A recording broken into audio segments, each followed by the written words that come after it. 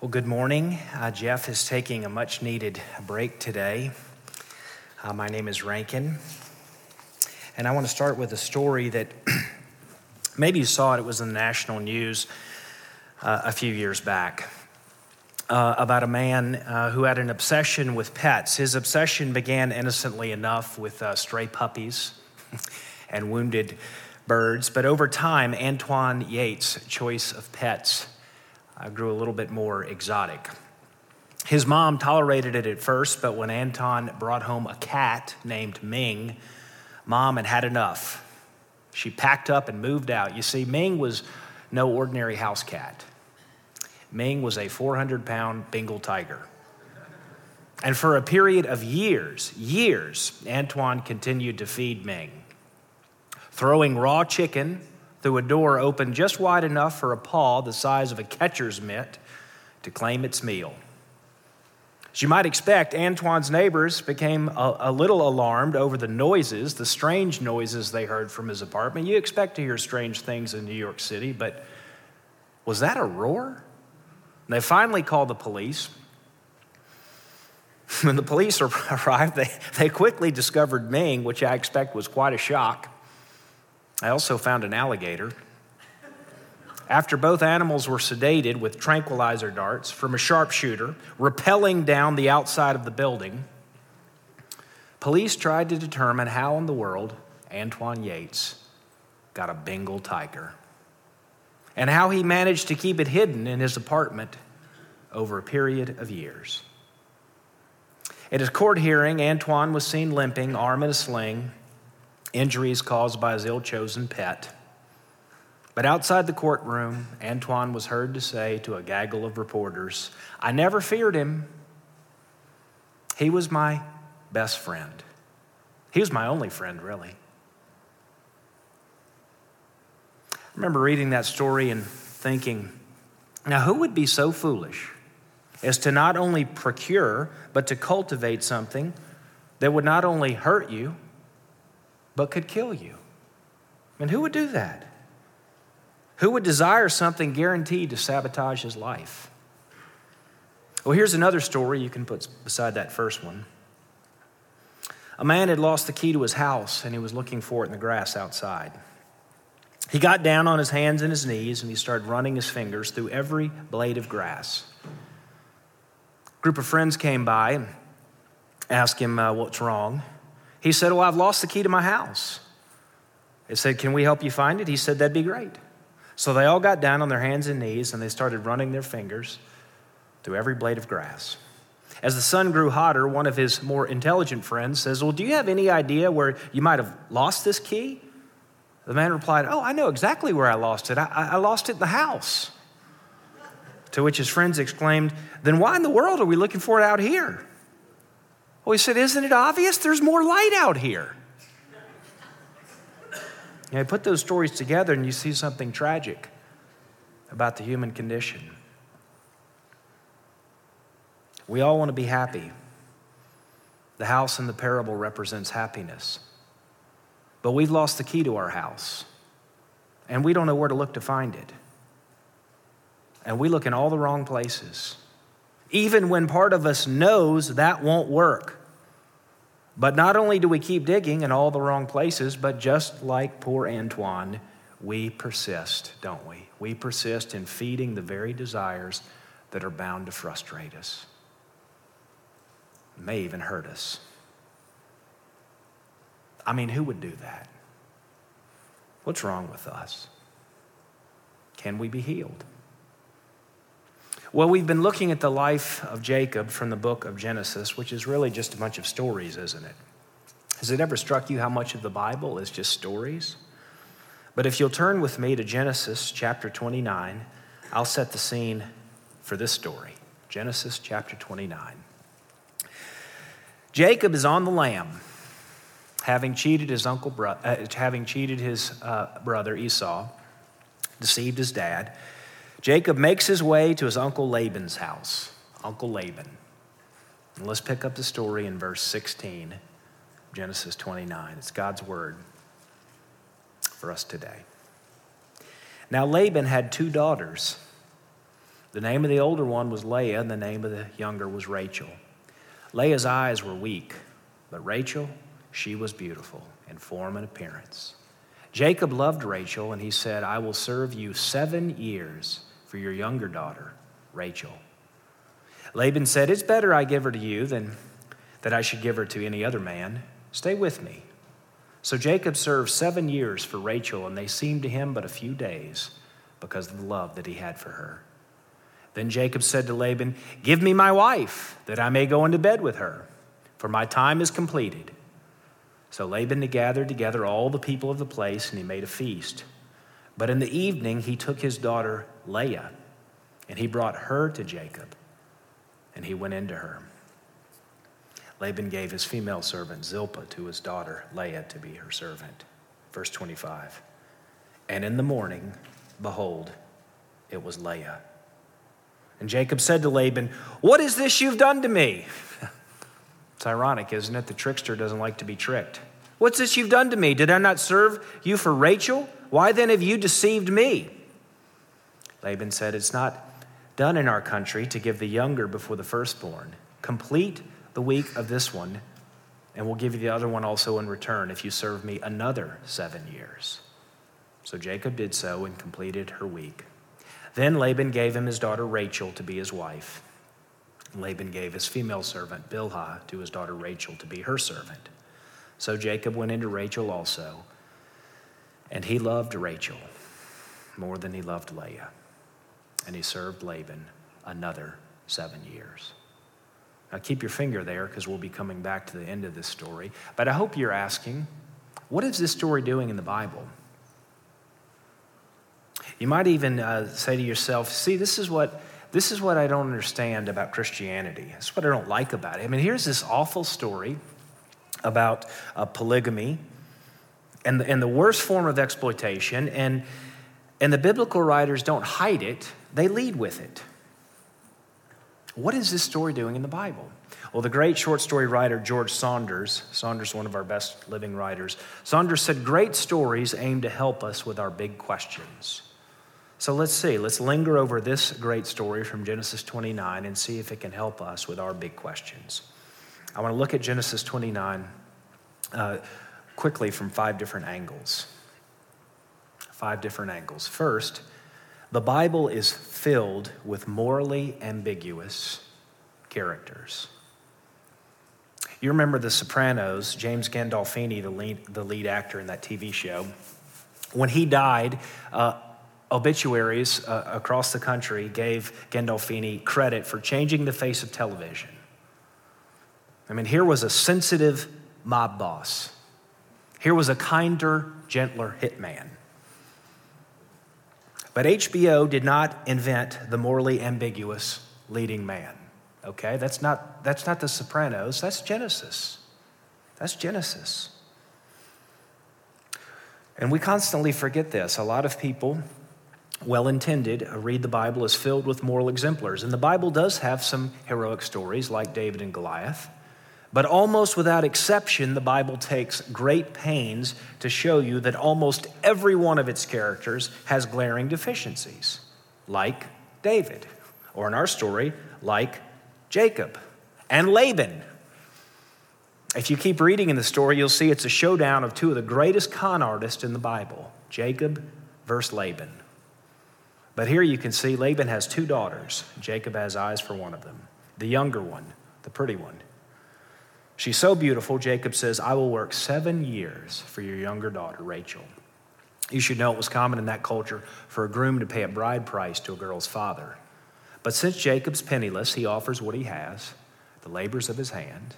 7 years was a steep price.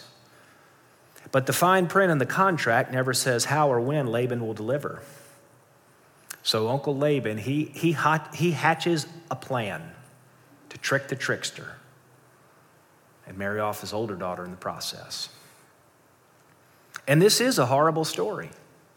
The Bible describes some horrible things like polygamy. But if you read these stories closely, you'll notice something, not just in this story, but in the others. It always turns out terribly. It always turns out terribly. And that is a very important principle for learning how to read the Bible for yourself. Just because the Bible describes something does not mean the Bible prescribes it. Description is not prescription, okay? It's recording it, not endorsing it. But one thing the Bible does not shy away from recording is just how morally confused and double-minded even its leading characters can be. And here's why I think that's so interesting, that the people most prone to misunderstand the Bible today were the very ones most prone to misread the Bible in Jesus' day, the religious people. Isn't that ironic? The people most prone to misread this book are probably the only ones reading it. That's why Jesus told these wonderful stories called parables. A lot of them have the theme of exposing our self-righteousness, and self-righteousness has always been a problem in the church, but we're living in most unusual times, aren't we? I don't know about you, but when I read the news or watch the news or listen to it, it strikes me that self-righteousness is everywhere today, like I've never seen it. I mean, we are outraged at this and offended at that and canceling him, and many of these things should bother us. But there is this temptation, isn't there, to cast blame, to point the finger, to judge. And you see it everywhere. They are the problem. It's not me, it's not us, it's them. It's the people who don't think like I think or do like I do. It's them, they're the problem. And I think conscientious people are wondering, can anything be done to find common ground in our polarized time? Thomas Keating tells the story of attending a panel discussion of people who had suffered during the Holocaust. One woman on the panel had survived the Holocaust, but her parents had been killed. She'd started a humanitarian organization to prevent such horrors from being repeated around the globe. It was a panel discussion, and Keating said she mentioned casually, I couldn't have started that organization unless I knew that with the situation just a little different, I could have done the same things that the Nazis did to my parents and to others in the concentration camps. And Keating said he was blown away because she just mentioned it just offhandedly. But he said this woman had internalized something that I believe these old stories from the Bible can help us with today. The dawning self-awareness that with just a little change in circumstance, any one of us is capable of any evil. Then you read the story about Jacob and realize, there's a little Jacob in all of us. Just like that brave woman saw, there's a potential Hitler in each one of us. That may not hit your ears right, but I like how the great writer Flannery O'Connor once put it. The first product of self-knowledge is a little humility. And that's a second theme you can draw from our story. The Bible tells us life is hard. You say, I know that. Well, do we? Do we know that? Enter Leah. Laban has 2 daughters. His eldest is named Leah, and the Bible says in verse 17, quote, Leah's eyes were weak, but Rachel, she was beautiful in form and appearance. Now, this word translated weak is a difficult Hebrew word. Some say it means that her eyes were fragile. Others say it means her eyes were protruding. Some think it means she was cross-eyed. Whatever it means, it's clear that in talking about her eyes, the author's not really talking about Leah's eyesight, is he? I mean, the Bible doesn't say, Leah, her eyes were weak, but Rachel, she could see for miles. It's not what it says. It's not talking about how Leah looks, it's talking about how Leah looks. Okay, it's saying she was not attractive.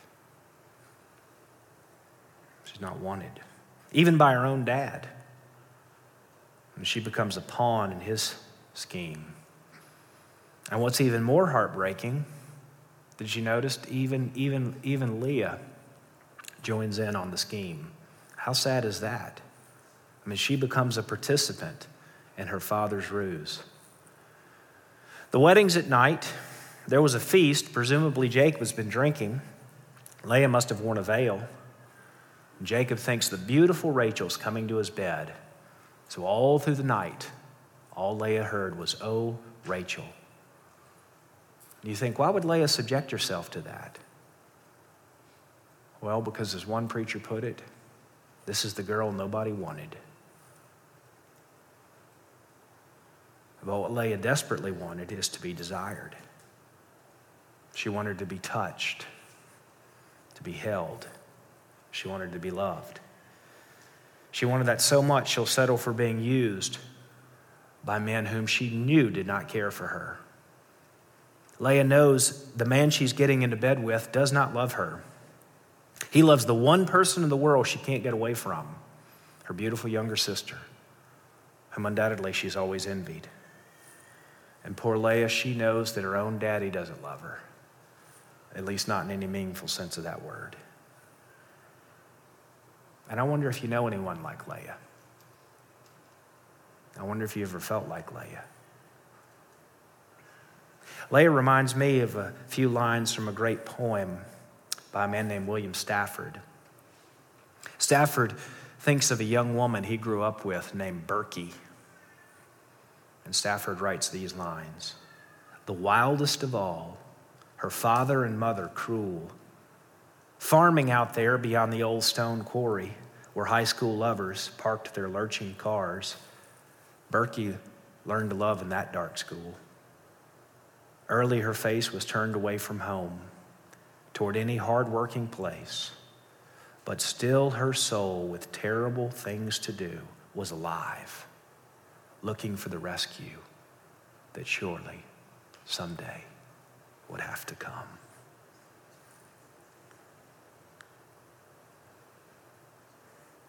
I remember the first time I read that poem years ago, knew I'd never forget it.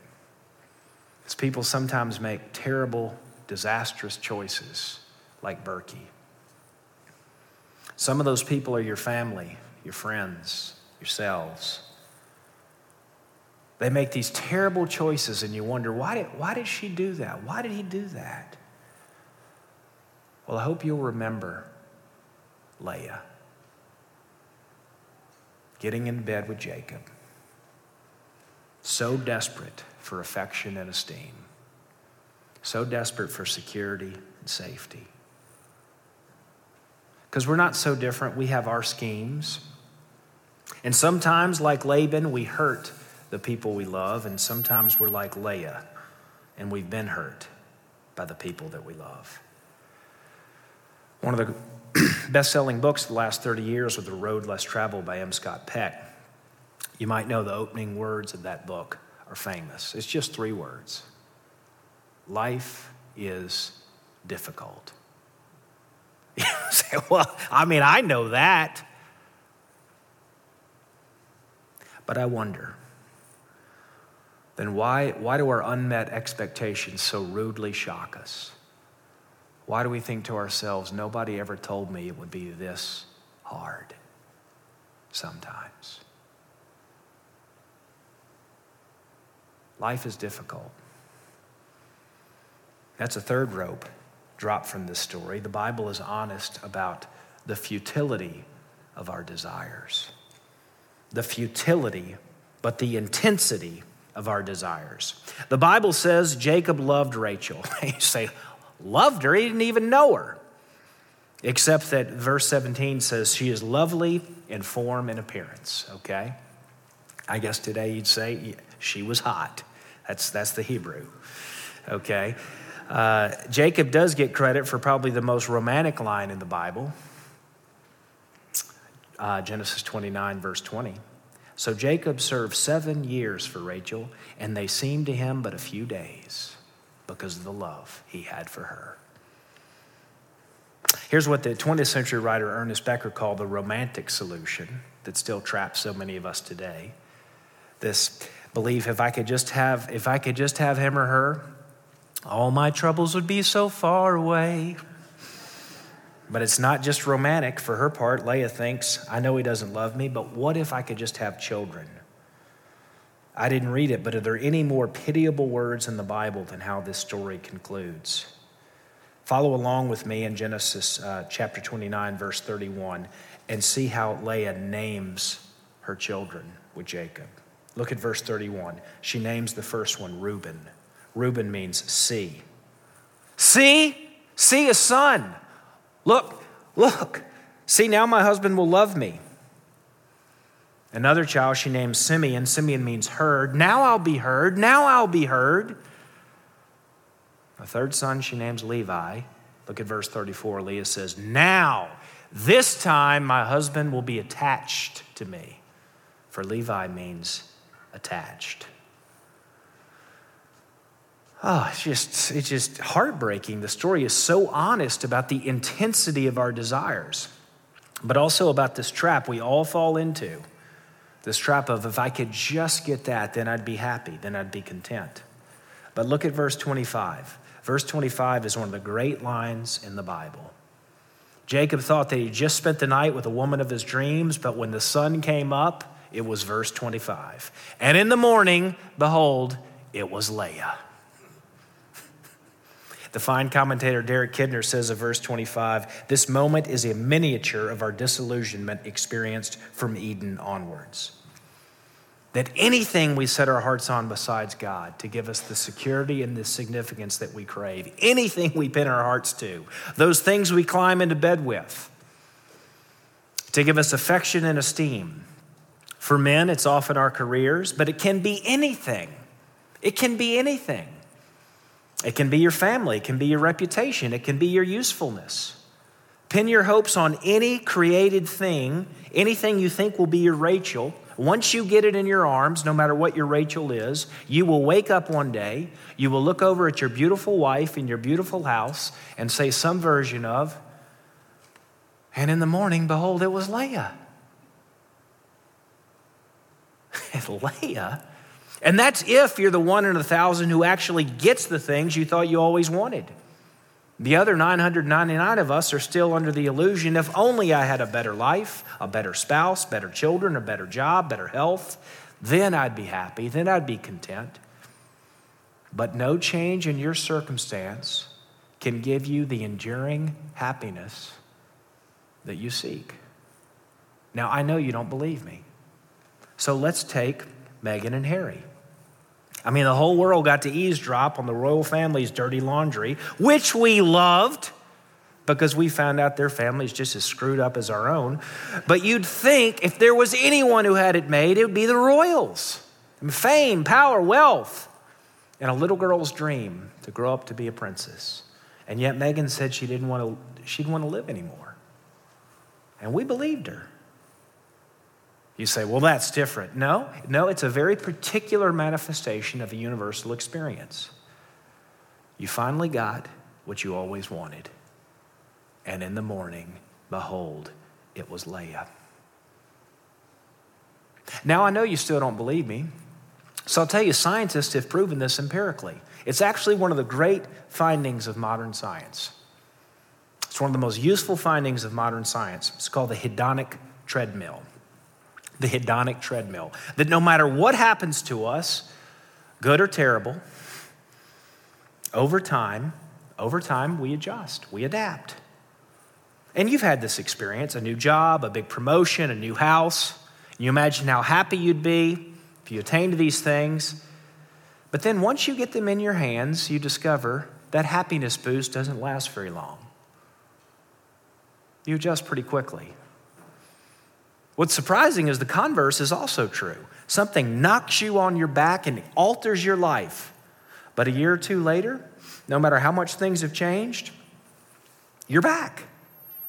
Just about the way you were before. Feeling just about the way you did before. Why is that? It's because we adapt, we adjust. Scientists call this the hedonic treadmill. The theory positing that people eventually return to their baseline level of happiness, regardless of what happens to us, as hard as that is for us to believe. But here's our best science confirming the wisdom of Genesis 29, verse 25. So next time you find yourself asking, why has my life turned out so crappy? I mean, why didn't things turn out the way I'd hoped? Why didn't things turn out the way I'd hoped? you remember it's not your circumstances that need to change. That is not going to help you. Much as you think it is, that is not going to help you. It's your baseline. It is your baseline that has to change. Nothing outside of you, but something inside of you. And we'll come back to this before we close, but for now, God created us for God to meet our deepest needs. And until we digest that, not just say it, but until we take it in and digest it, it does not matter what happens. It does not matter what changes. You too will say, and in the morning, behold, it was Leah. It's always Leah. Some of you are thinking, why did we name her daughter Leah? But it's always Leah. Because we're just like that poor man combing through every blade of grass. We don't know where to look to find the contentment that we seek. Is there hope for us? Well, let's turn the corner because this story is, after all, good news. A fourth angle the Bible shows us is God's heart for sufferers like Leah and sinners like Jacob. Look at Leah. Again, look at verse 31. I didn't read it, but it says, when the Lord saw that Leah was hated, he opened her womb. Hated in this context means loved less. And of course, we know that she was loved less.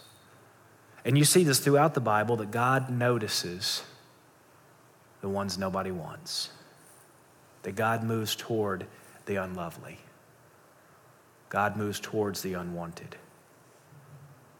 But you also see that God moves toward the undeserving. That's why Jesus was always hanging out with the sinners.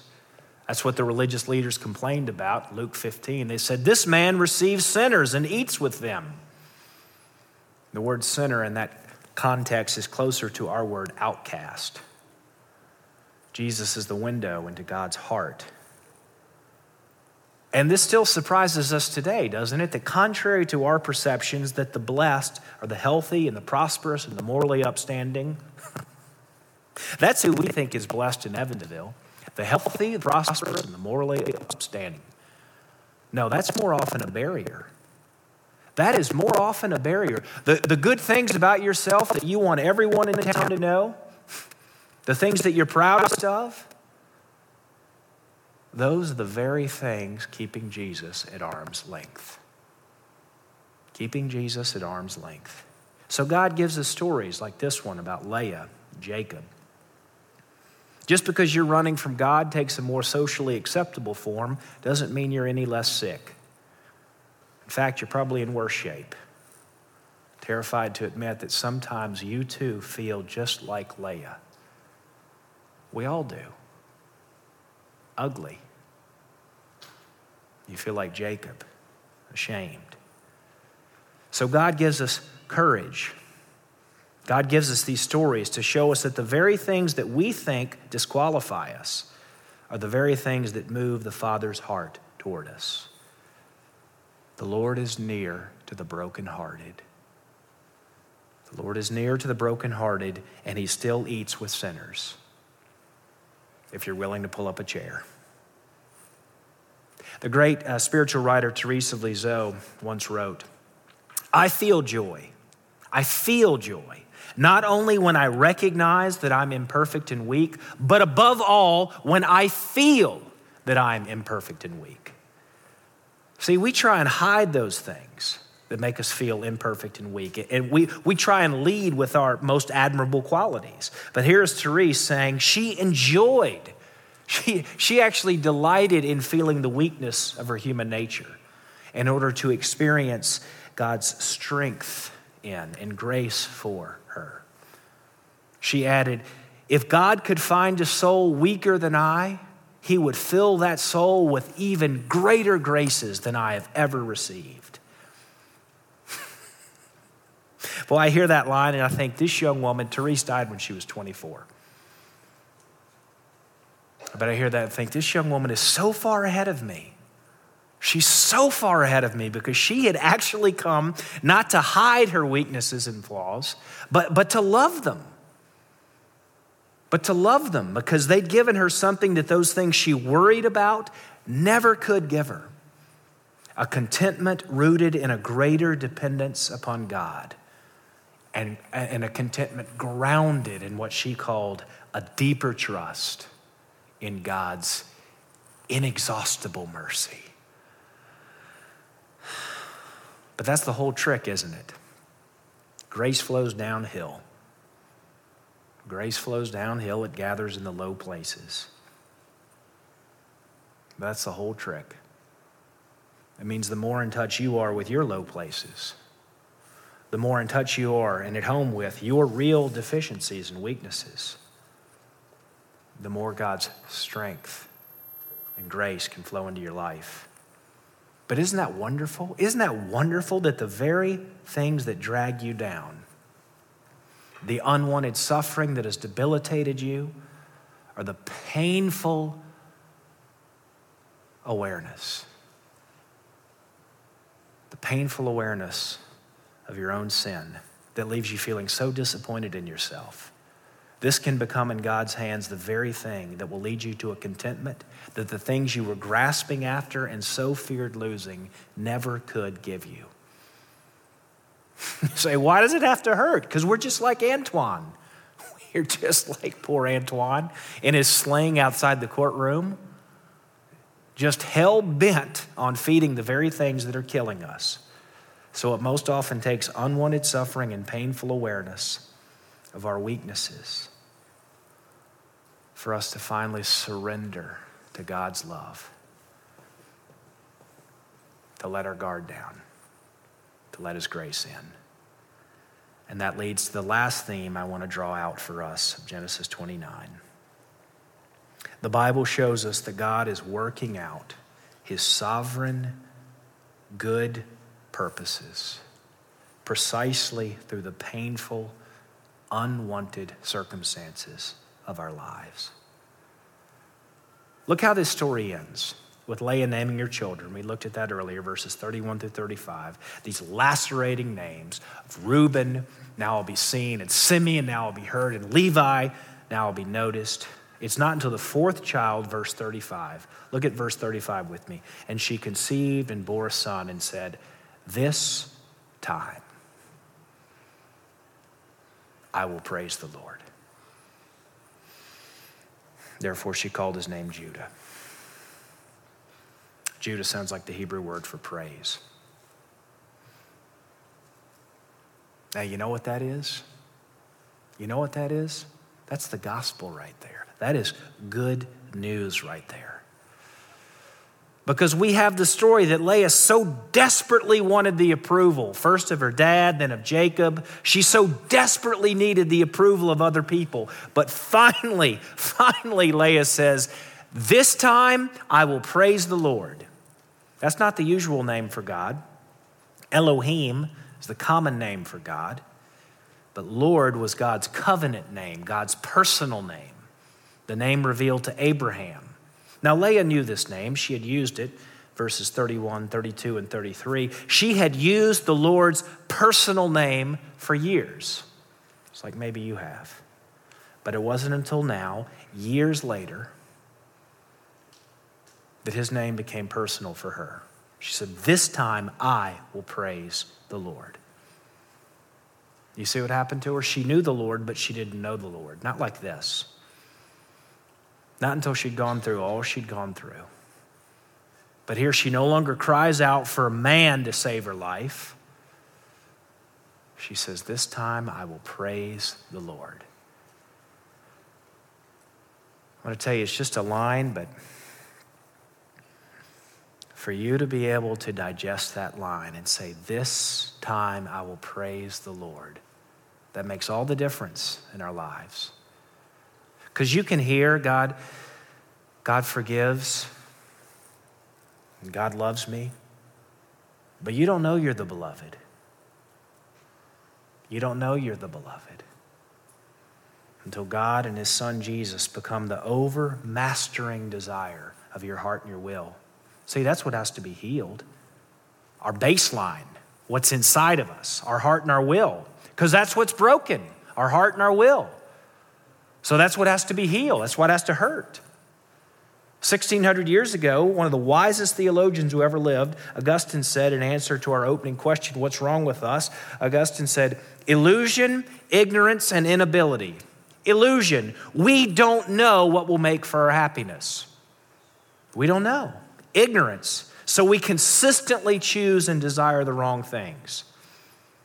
And inability. Even if we know those things won't work, we lack the willpower, we lack the inner strength to choose what we should.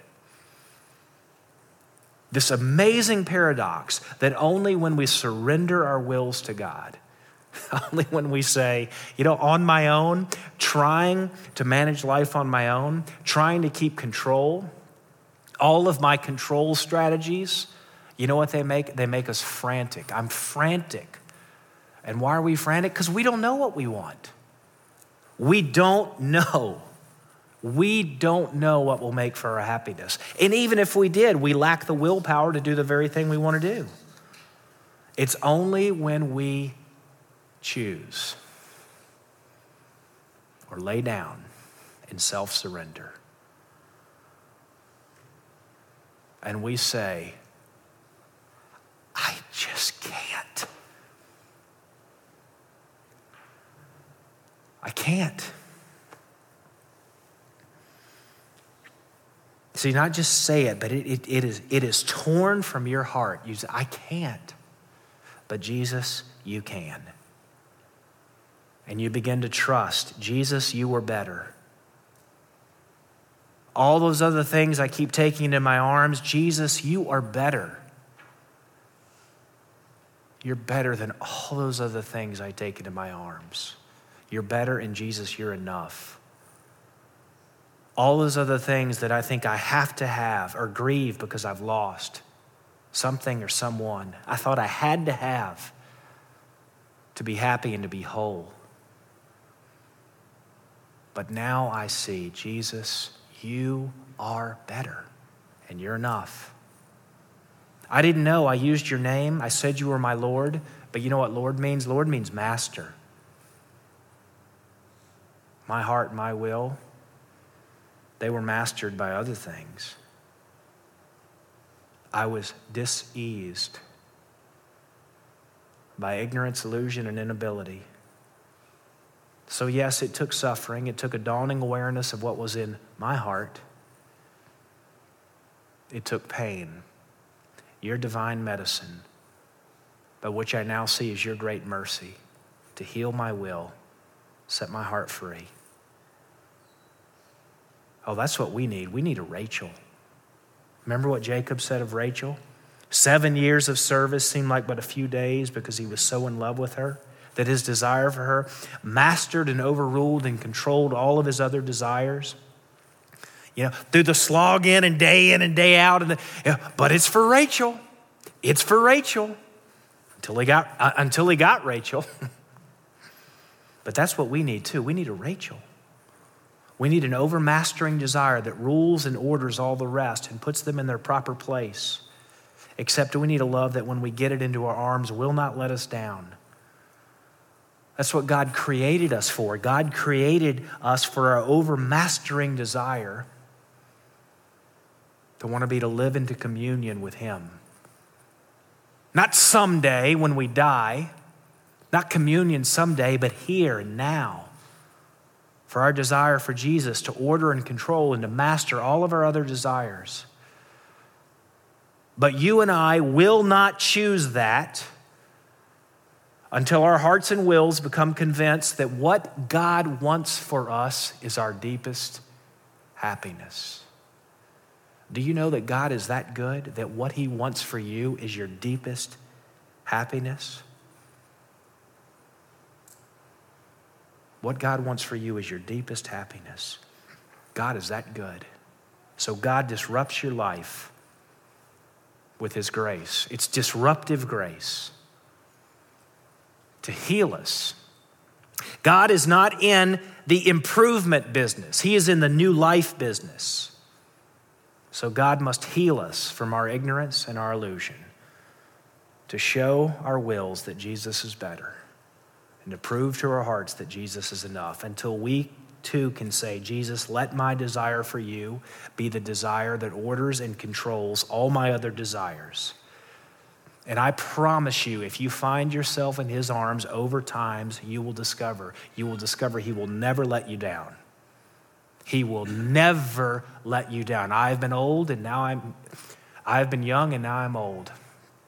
Yet I have never seen the righteous forsaken, the psalmist says. No matter what he's been leading you through, he's been leading you home. Just like Leah, look at Leah, verse 35. She says, this time I will praise the Lord and I will call his name Judah. Leah's child is Judah. Do you know who's in the line of Judah? Do you know who the Bible will come to call the Lion of Judah? Well, that's Jesus. The girl nobody wanted becomes the mother of Jesus. She couldn't know that then, but she could know this. She knew she could now put all of her trust in the Lord. That's what she says. This time I will praise the Lord. But it was always true. It was always true. Just like it's true this morning for you and for me. No matter what you're going through. You can't see it. Of course you can't see it. But what if you'd gone to Leah? What if you'd gone to Leah the day after her dad had hatched this evil plot and broken her heart and said to her, you see, honey, I want you to pretend to be somebody you're not. Well, I think we know all about that, don't we? Pretending to be someone we're not. Or what if you'd gone to Leah the day after, the morning after, Jacob looked down, and Leah would never forget the look on Jacob's face when his face said, oh, it's you. I think we know that look of disappointment in the face of someone we so badly wanted to impress. Only now, years later, can she look back and see through all that disappointment, God was working out his sovereign good purposes. And we can see it was not only to affect God's great, grand good for the entire world, the Lion of Judah, but God's particular goodwill for Leah, the girl nobody wanted, to give her a joy that no man, not her husband, not her kids, no outward circumstance ever could. Remember what Meghan Markle told Oprah at the end of their interview? I know you watched it, some of you. Oprah asked, is it going to be a fairy tale ending? And Meghan said, it's going to be better than that.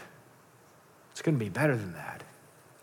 There's only one way your story will have the ending that you want. You may have used his name for years, but do you know the Lord? Do you know the Lord? Do you know that you too are a member of a royal family?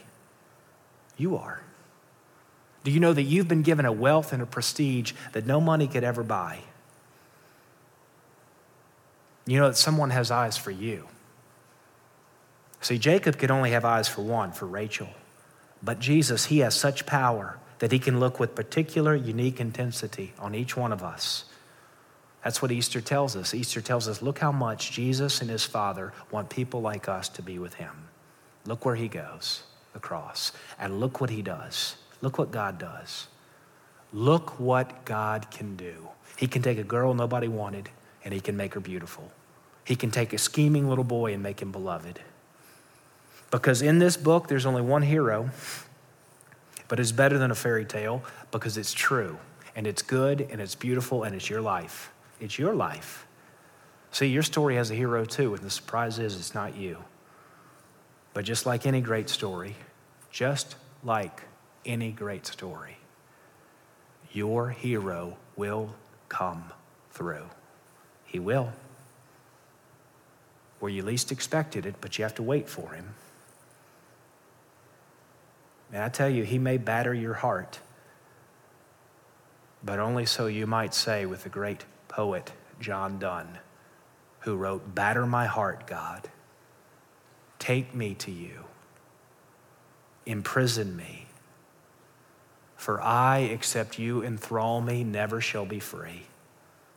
See, John Donne knew, until Jesus becomes our Rachel, until Jesus becomes the overmastering desire of our hearts, we won't be free. But that also means all you have to do is surrender to Jesus. And it looks like this. You say to him, even from your divided heart, you say, Master, give what you will. Take what you must. Teach my heart, come what may, to say, yes, Lord. Yes, Lord.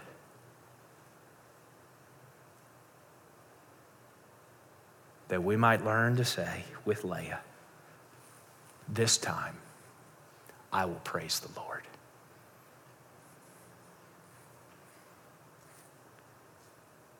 Yes. Well, let me pray for us.